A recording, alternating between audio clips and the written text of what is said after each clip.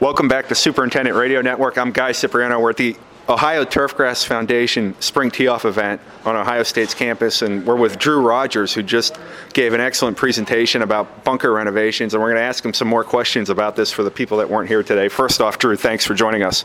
Thanks, Guy. It's a pleasure to be here, and thanks for having me on your program. Last year in our magazine, we called 2015 the year of the rebuilt bunker. I think there's a lot of bunker work going on in 2016. Maybe we were premature with that headline, but just talk about some of the work and projects that are out there that you're seeing.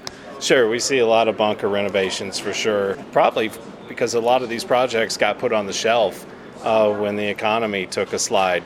So a lot of it's kind of a deferred effort that's now being caught up to, and with a little more cash flow and a little more need, we're able to address some of these things for private clubs and public facilities alike.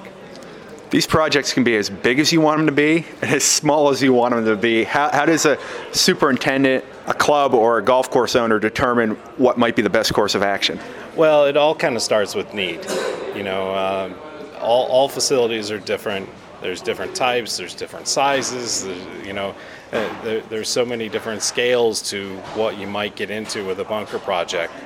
Some of these things, the bunkers don't need all that much, but there might be a drainage issue. You know, pipes might be old and sand might be contaminated, and some of the edges might be adulterated.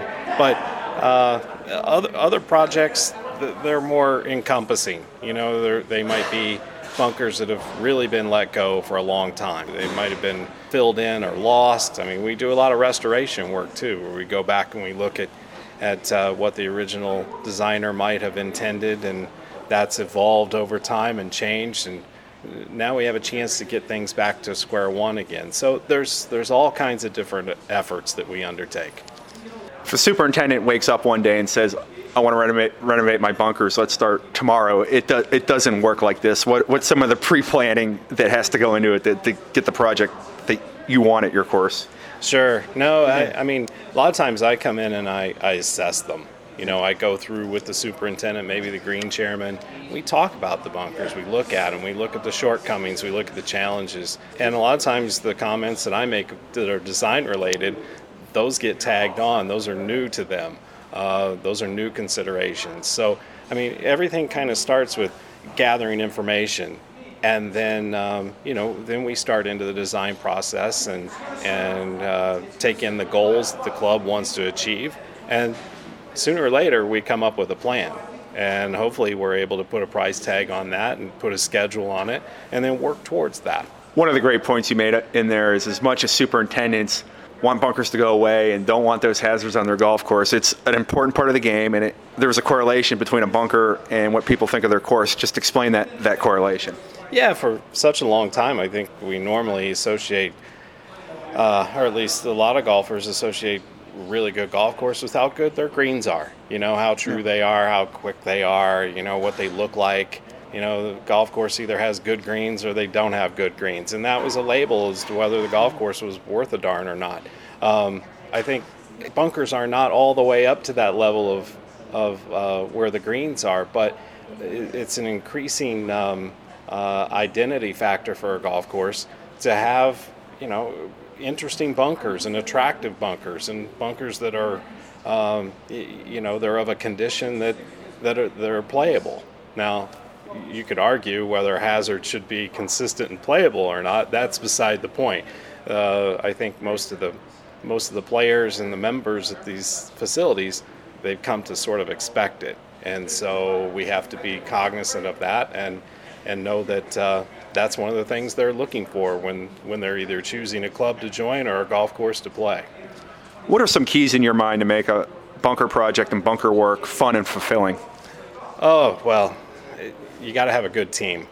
You know, when everybody's on the same page and all the various facets of the project are being tended to by professionals and you're working together with a common goal, then, you know, all the hard work is sort of on the outside now, and then it becomes fun. Then you all work together and you knock it out. And when projects come together like that, they're really rewarding.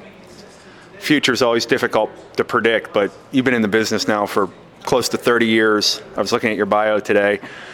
Where do you see bunkers going forward? Do you see them becoming a more integral part of the golf course, and you find the construction methods maybe becoming even more sophisticated? Yeah, well, thanks for reminding me of my age. I appreciate that. No, we're just letting our listeners know how experienced you are. Thanks. I appreciate it, Guy. Bunkers, they're so diverse, and they interact with golf in such different ways on different sites and with different designs. I think you're going to continue to see a wide variety exist. We've seen over the past decade or a little bit more this sort of minimalist approach where there's sort of the raggedy, rough-edged bunkers that are sort of trendy.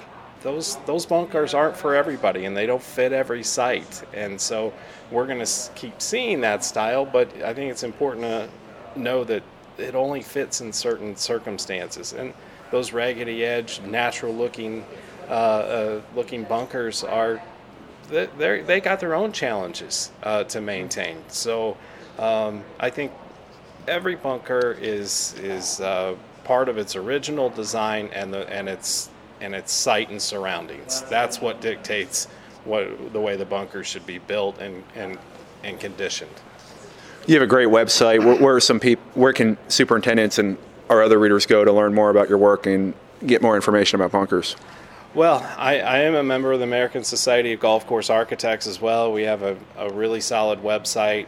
I think it's asgca.org. All the clubs that I work with typically have websites, and I do have a blog that I try to. I'm not very consistent these days. I've been too busy of late, which I guess is a good thing. But I do like to blog. I do like to write, and if a person is interested in occasionally in maybe what I have to say, my website's a good place to stop off, and that's jdrewrogers.com. And you're also on Twitter, right? Indeed. Thanks for reminding me. Yeah, I try to post some things once in a while on Twitter. I usually don't post unless I feel like it's something that's worthwhile for someone to read or receive. So I try and keep it pretty base level with my tweets, but hopefully they're interesting. Well, thanks for joining us, and good luck this spring and as we move into the warmer weather up north. Well, thank you very much. It should be a busy year, and I look forward to seeing you out there as well. So thanks for your time. You've been listening to the Superintendent Radio Network, the podcast of Golf Course Industry Magazine, a production of GIE Media. I've been your host, Guy Cipriano. You can find all of our podcasts on iTunes or the SRN page of golfcourseindustry.com. Talk to us at srn@gie.net or at GCI Magazine on Twitter. Thanks for listening.